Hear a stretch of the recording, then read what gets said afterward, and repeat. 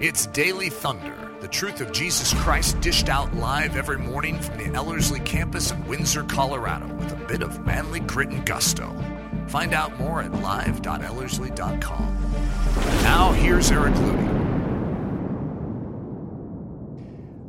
I wish I could remember the term. I think it's neurogenesis. It's a big, smart-sounding word. Aaron Vogel, we had a father-son gathering last night, and Aaron said something that was so intriguing to me that would be really encouraging for all of us just to think about. I don't know if you've ever had it, especially on a Monday morning, where you think the term, his mercies are new every morning. I think that so much. That's been such a key theme in my life of recognizing how we function as Christians with such a newness and a life, a springtime that is always there.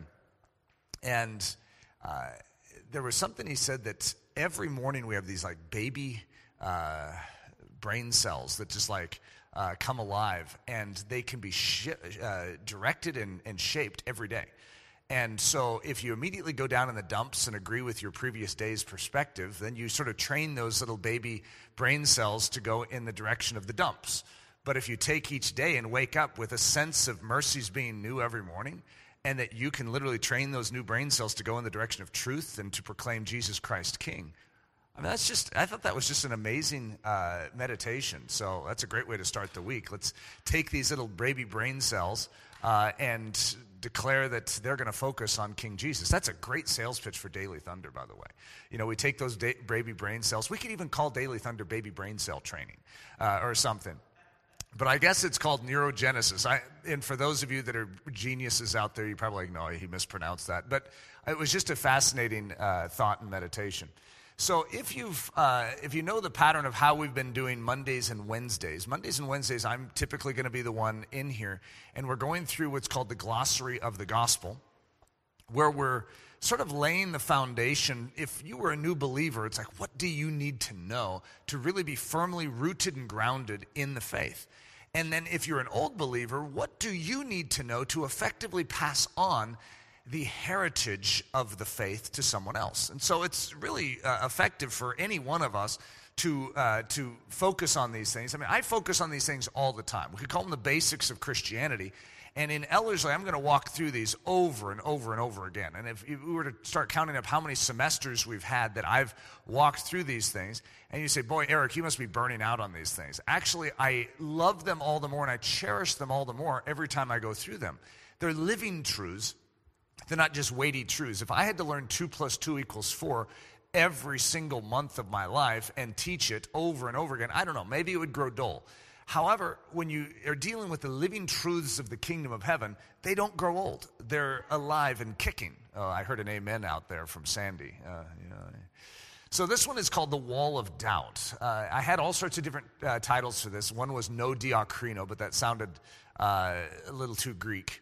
And then I had Allegiance, which was a cool sounding title. Doesn't that sound neat? Allegiance. But then I veered towards this one. So we're going with The Wall of Doubt. And I think it best enunciates what this is. And I'm going to start with a review. I'm trying to get my clicker on. And I've reviewed this the past couple times we've talked, but the body is the key theater in which God desires to display His glory.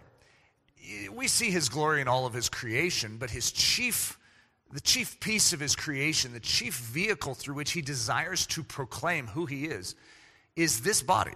And it's an amazing statement. I don't know which session I said this in. Seems like it was a week ago, a couple weeks ago. But what is the most prized, most valuable piece of real estate on earth? And if you were to ask God and the devil, it's interesting, but they're not going to pick, some waterfront spot in Dubai or some nice piece of property in California. They're going to choose, or Marco Island, they're going to choose the human body. This is the prized, most esteemed piece of real estate in all of God's creation. Isn't that just a fascinating thought? You know how some of you feel very poor, and you don't feel like you have a lot, but then if you realize how expensive this is, the human body is so valuable. And there's a difference between worthiness and value.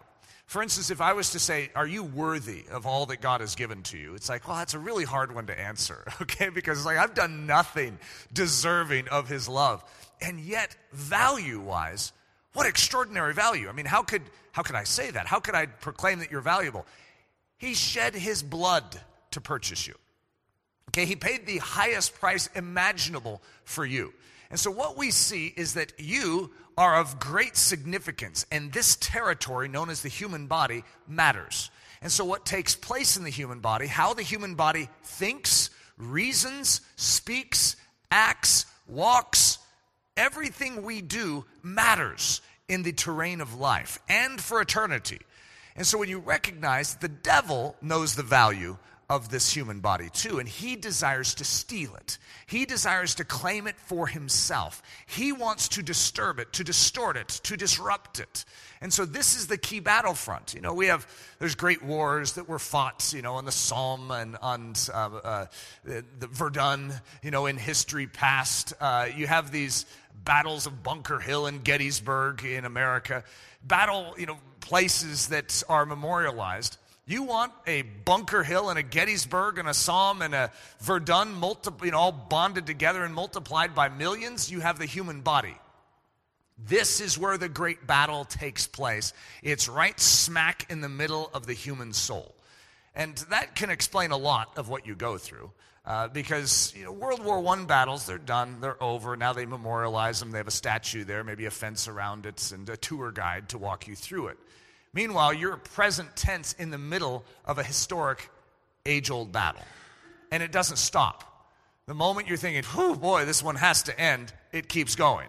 And so what we learn is how to live in this battle zone. And this is Christianity. When you're just a human, you have challenges. You have noise in your life because you're living in a fallen world. And there's just a lot of noise. You have the effects of sin around you, and they do impact your life.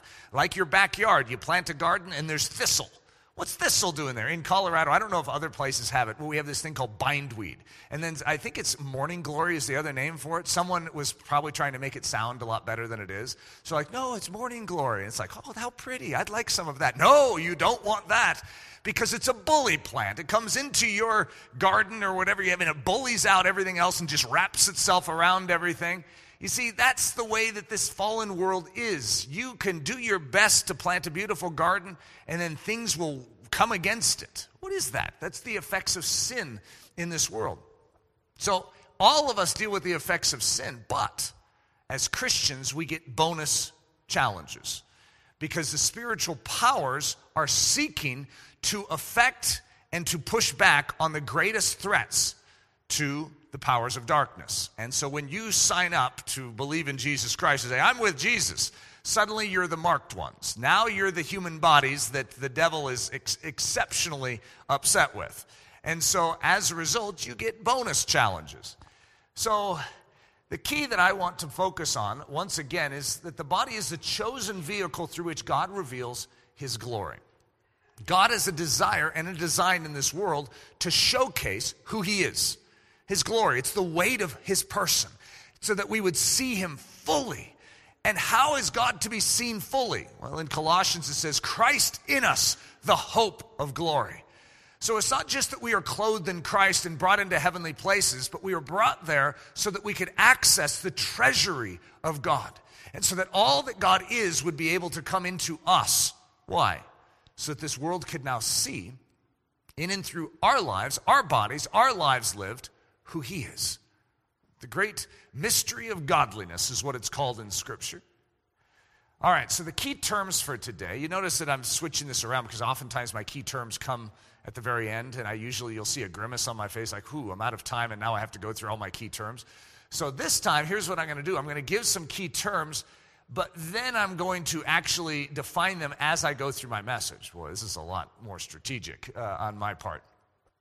Doubt, belief, and faith. Now, if you've been here over the past few weeks, you'll notice that we keep harping on these terms, but in different sessions. It's like I haven't even gotten to them in the glossary side, but they're critical terms in the life of a believer. And so doubt is something that I think most people liken to a personality issue. It's like, they're just sort of a doubting sort of person.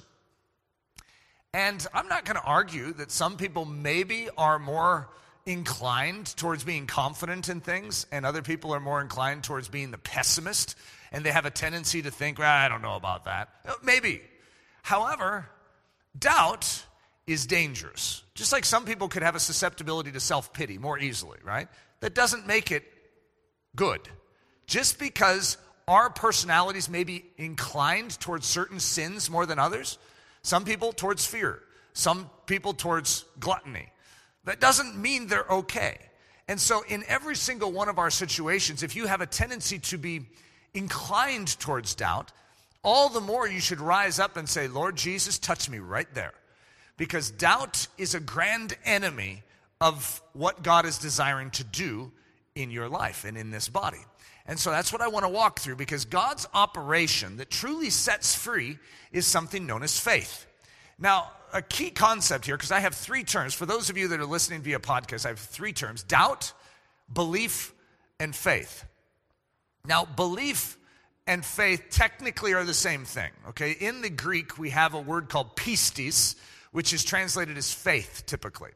Pisteuo, which is just a derivative of pistis, is to believe. It's an action, okay? So when we believe God, we are doing faith. It's faith in action, okay? Faith is a noun. So it's when you do a whole bunch of pisteuoing, you're doing a whole bunch of believing. What do you have? Someone would say, well, they have faith because they're doing a whole bunch of believing. Believing is faith, okay? Now that can be a little confusing to us because the word believe and faith are different, but that's only in the English language. In the Greek, where the words are even being used in the scriptures, they're actually the same thing, okay? So I just want to clarify that up front. All right. So the word, you're learning all sorts of Greek words already. You already got pistis, and then pisteuo, and now we have diakrino. So diakrino is the word that is typically going to be translated as doubt.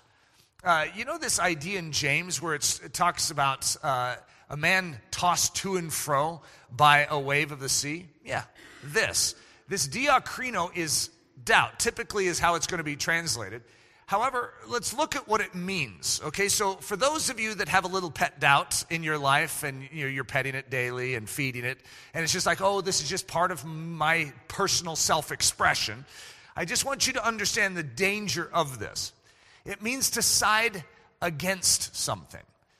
So when you doubt something, you are actually making a decision to say, I'm against that. It is a deliberate statement of soul. To ally with one over against another, to forsake a previous allegiance, to waver in support of one candidate and vote in support of another. Let's see. Hey, Hudson, could you help me by bringing over these two pedestals? Hey, Joseph, would you mind bringing that one over, and then I'll get two pedestals to give you sort of the concept here. You see, many of us, and I'm going to put, because I'm so, let's move it right over here. You guys are both sort of scared of getting on that screen, aren't you? If you had a Bible, we could stick it up here. I don't know that we have an apple. So when I teach this in the Ellerslie class, I'll oftentimes have a piece of fruit. You happen to have an apple. We have an apple. Of course, you're going to have a tough time eating it afterwards because it's symbolic of something very, very bad. So I had to wipe it clean and just say that has nothing to do with it. Wasn't the same apple. Okay, so what I'll do typically in our Ellerslie training is I'll create, because I'm teaching on two trees, the tree of the knowledge of good and evil and the tree of life, which is the cross. It's the two trees that are in the garden. One we're cut off from, the tree of life, but Jesus Christ makes a way once again unto life in and through that tree. And so we put the Word of God on it. So I don't even know that comes through on the stream, but many of us will say, God, I'm with you. I believe what you have to say. And then we get a whisper from over here. You see, this side of the ledger to the left, to my left, where the apple is, there's a voice. There's a very real voice that is always nitpicking the truth. And it is always questioning it. It's just like a side of our life with question marks, question marks, questions marks, questions marks. Sorry, I can't. That's a hard thing to say multiple times in a row. And it's always asking questions, saying, well, can you really trust that? Are you sure? You have this one scripture, and it's like, well, but God says, and the enemy says, but did God really say that? Did he mean that? Do you think that's what he actually is after? And so here's what we oftentimes do. we actually turn from what the Bible says and we listen to the devil. By the way, the devil is very clearly exposed in Scripture as being the father of lies. His expertise is deception. And so why we would ever listen to him, it's beyond me. However, every one of us in here have been caught red-handed many times in our life listening to this voice. Okay, and so to listen to that voice is to side against God, to ally with one over against another, to forsake a previous allegiance, to waver in support of one candidate and vote in support of another. Jesus, you have my vote. What's that? But you could do that for me, devil? Oh, that's very interesting. Okay, sorry, Jesus, I'm not actually going to vote for you. I'm voting for the devil on this one. None of us ever intentionally says that we're voting for the devil. However, we believe him all the time. And when we believe the devil, we are disbelieving God. That's just a key concept here. So Christianity is based on believing. You are a believer, not a doubter. There's nothing in Scripture that says, and all the doubters gathered together in the upper room. There's no idea like that is ever fostered. We are believers, which means we believe what God says and we doubt what the devil says. All right, so here's some pictures for you. This is really for Hudson. Hudson loves it when I have graphics on the screen. And so for those of you that are doing it via podcast, this is a huge blow to you to not be able to see these fun pictures. So what we have is two trees.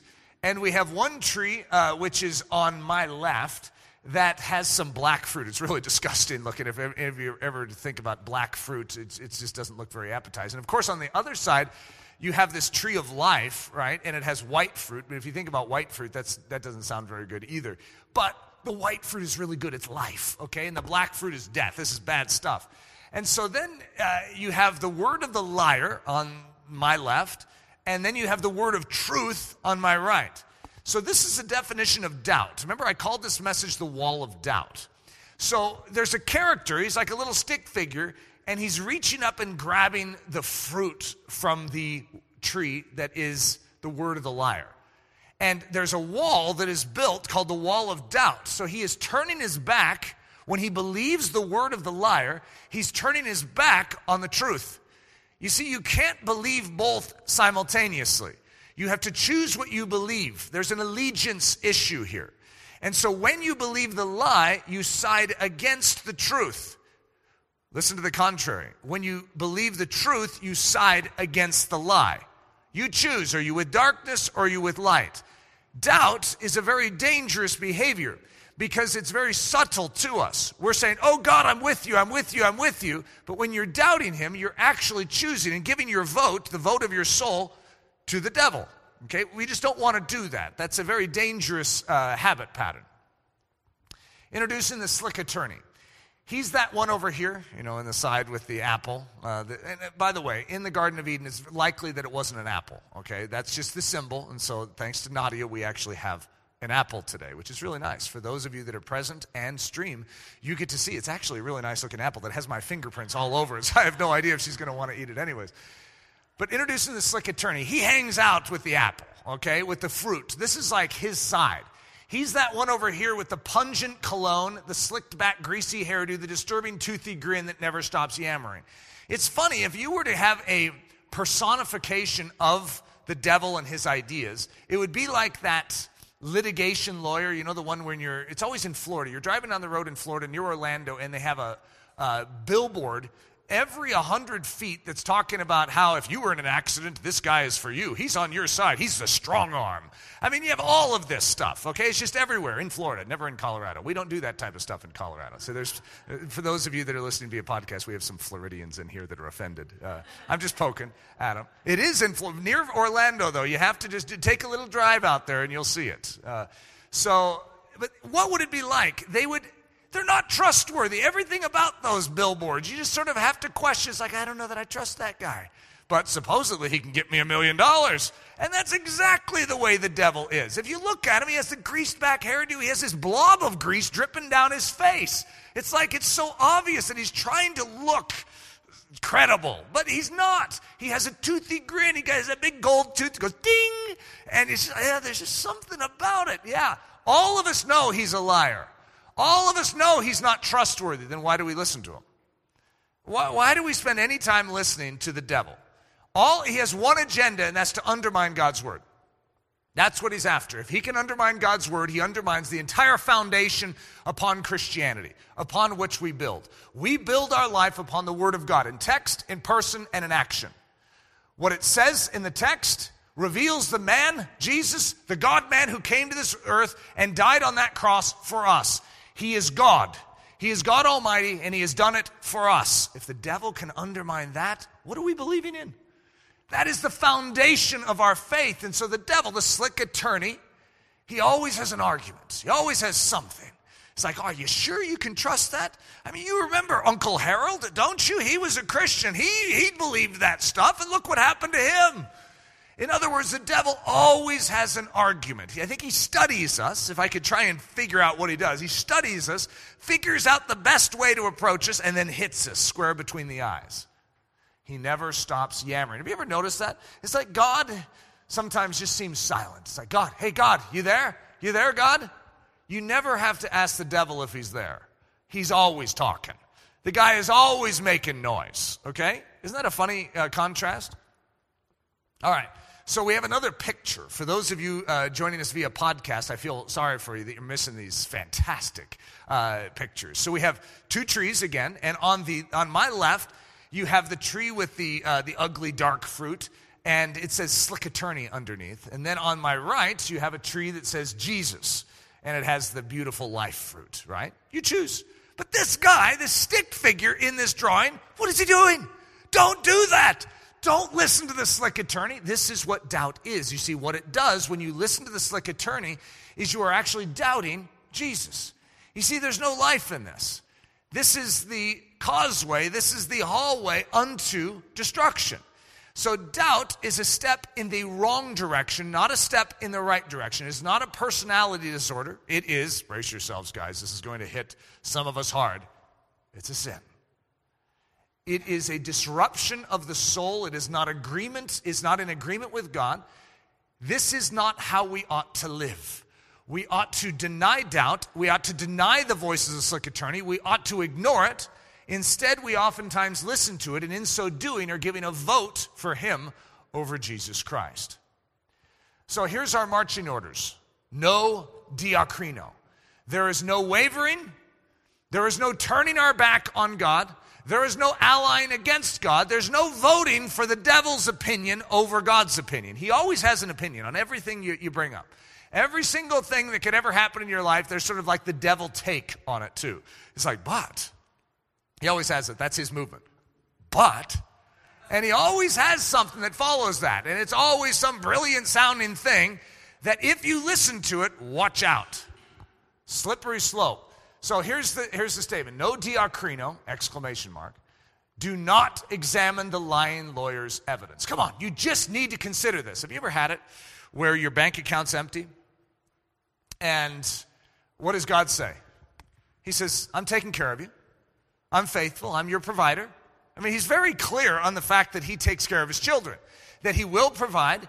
He has done it throughout the ages, and he's not going to forsake you. The word of God is clear. However, what does the enemy say? Come on. Let's go online. Let's open up your bank account. All right, now let's put all of your bills out that are going to be due in the next few days, and let's panic. Okay, the devil is going to reason with evidence. He does have it. Like, for instance, an empty bank account is his evidence. It's like, hey, God has failed you. You prayed, and yet your bank account is still empty. Yes, but that does not nullify the fact that my God is faithful. In other words, the devil will always point to natural things. The fact that you have difficulties, the devil will jump all over that and say, hey, I thought God was supposed to protect you and comfort you and do all this stuff for you. He promises, oh devil, that I will endure hardships. And that when I go through them, he gives me all the tools, it's called grace, through which to endure them. You see, you have to respond to the devil not by examining his evidence, but by smacking him upside the head with the word of God. We have the truth, but we must be believers, not doubters. So in Mark 11:23, for assuredly I say to you, whoever says to this mountain, be removed and be cast into the sea, and does not doubt, it says, and has no diakrino in his heart, but believes that those things he says will be done, he will have whatever he says. Okay, now this is a pretty interesting illustration. The idea is to have a mountain picked up and thrown into a sea. How many of you in here have witnessed personally a mountain picked up and thrown into the sea? I'm not talking about like a little hill, like that you could pick up with your hands and throw it. I'm talking about like Mount Evans out there. Have you ever seen a mountain picked up and thrown into the sea? What? You haven't seen it? Should we doubt then what this says? You see, God has spoken clearly, and he has said, hey, yes, this is how I work. And if you command even a mountain to be thrown into the midst of the sea and do not have diakrino, why would you have diakrino? Why would the enemy have anything to say on such a topic? Hey, those things don't happen. That's ridiculous. I don't even know that it's ever happened throughout history. I mean, how could you even believe this stuff? That's nonsense. You see, the slick attorney is all over that one. And even as you're sitting here, you're thinking, well, he has a good point. It doesn't matter what he says. Your job is to be a believer. That's what faith is. Faith is like a little child's confidence in their parents. Okay? If the parent says it, it's as good as done. You see, God said it, and he's a far greater parent than even ours. Our parents actually can fail us. God's word can't fail us. Our job is to be believers, not doubters. And yet the devil has a really good argument here. There is no way, as he takes a bite from his own apple, there is no way that a mountain could ever be picked up and thrown into the sea. Scientifically, that's impossible. And guess what? He's right. According to natural law, that cannot happen.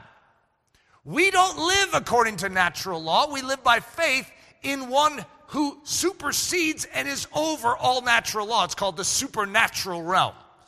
Our job is to be believers in God, not to be scientists over here determining what's possible and what's not. Everything about the Christian life falls into the impossible category. It is enabled by grace through faith.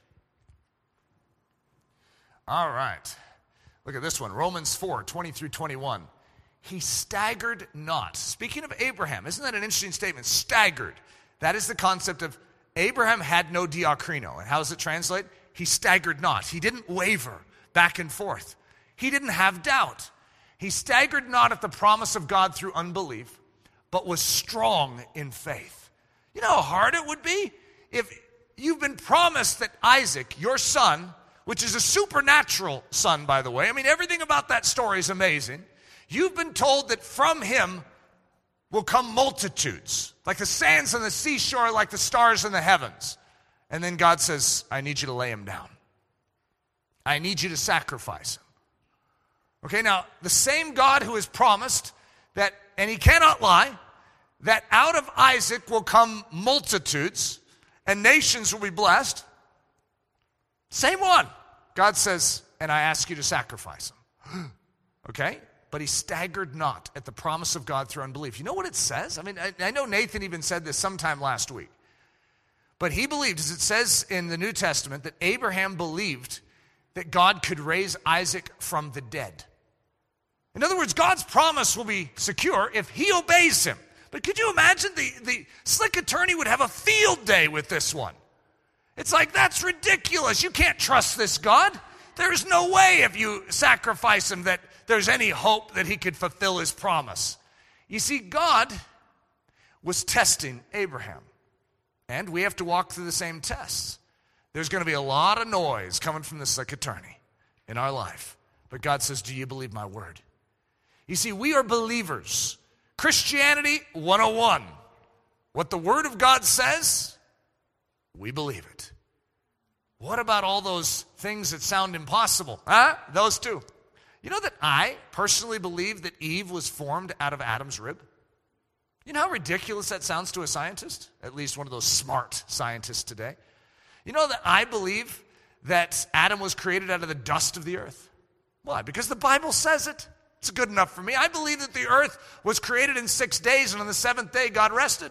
Yeah, 24-hour days. I believe it. Why? Because the Bible says it. See, I don't need to complicate it. I just believe the word of God. And by the way, I'm a supremely happy person because of it. You know that I believe that what Christ did on the cross is sufficient for me?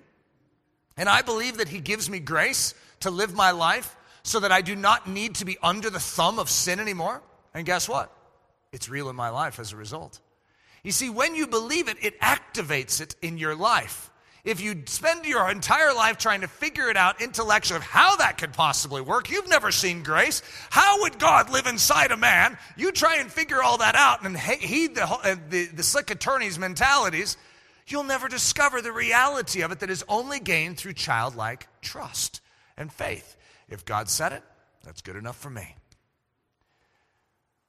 So he was strong in faith, giving glory to God and being fully persuaded that what he had promised he was able also to perform. What a great statement. That is one of my favorite statements of how faith works. He was fully persuaded that what God had promised, he was also able to perform. You mean, Eric, you believe that he could pick up a mountain and throw it into the sea? Yep, and I believe he could do a lot more than that. I believe he created the heavens and the earth. I mean, picking up a mountain and throwing it into the sea that's nothing. Okay, that's pathetic next to what my God can do. That's like, a little pinky exercise. This is not something that's difficult for God Almighty. I trust and believe that God is able to perform all that he says in this book. Yeah, that's what's called a believer. Doubting God's truth is the barrier to truth. You see, when you doubt this, you create a barrier between you and the actual functionality of God's truth in your life. So there's a lot of people that struggle with this, like, how come I don't see this in my life? How come I don't see God's promises realized in my life? Well, you doubt them. You see, it says in James, if a man doubts, then he should not expect anything from God. It's faith that accesses the kingdom of heaven. So look at this, John 8:32, the truth shall make you free. You want to be free? What do you need? You need truth, not lies. You need truth. So what do? You give yourself to truth. You believe the truth. It sets you free. Whereas there's a contrast to this. The lie shall lock you away in everlasting chains. So if you believe the lie, you stay a prisoner. If you believe the truth, you're set free. So guys, here's my picture again for all of you watching, podcast, listening. We have everlasting chains on my left and everlasting freedom on my right. Lies would be to my left, truth would be to my right. And we have that crazy stick character, which is very similar to us, and he has a wall of doubt, and he's choosing the chains. Who would ever choose the lie?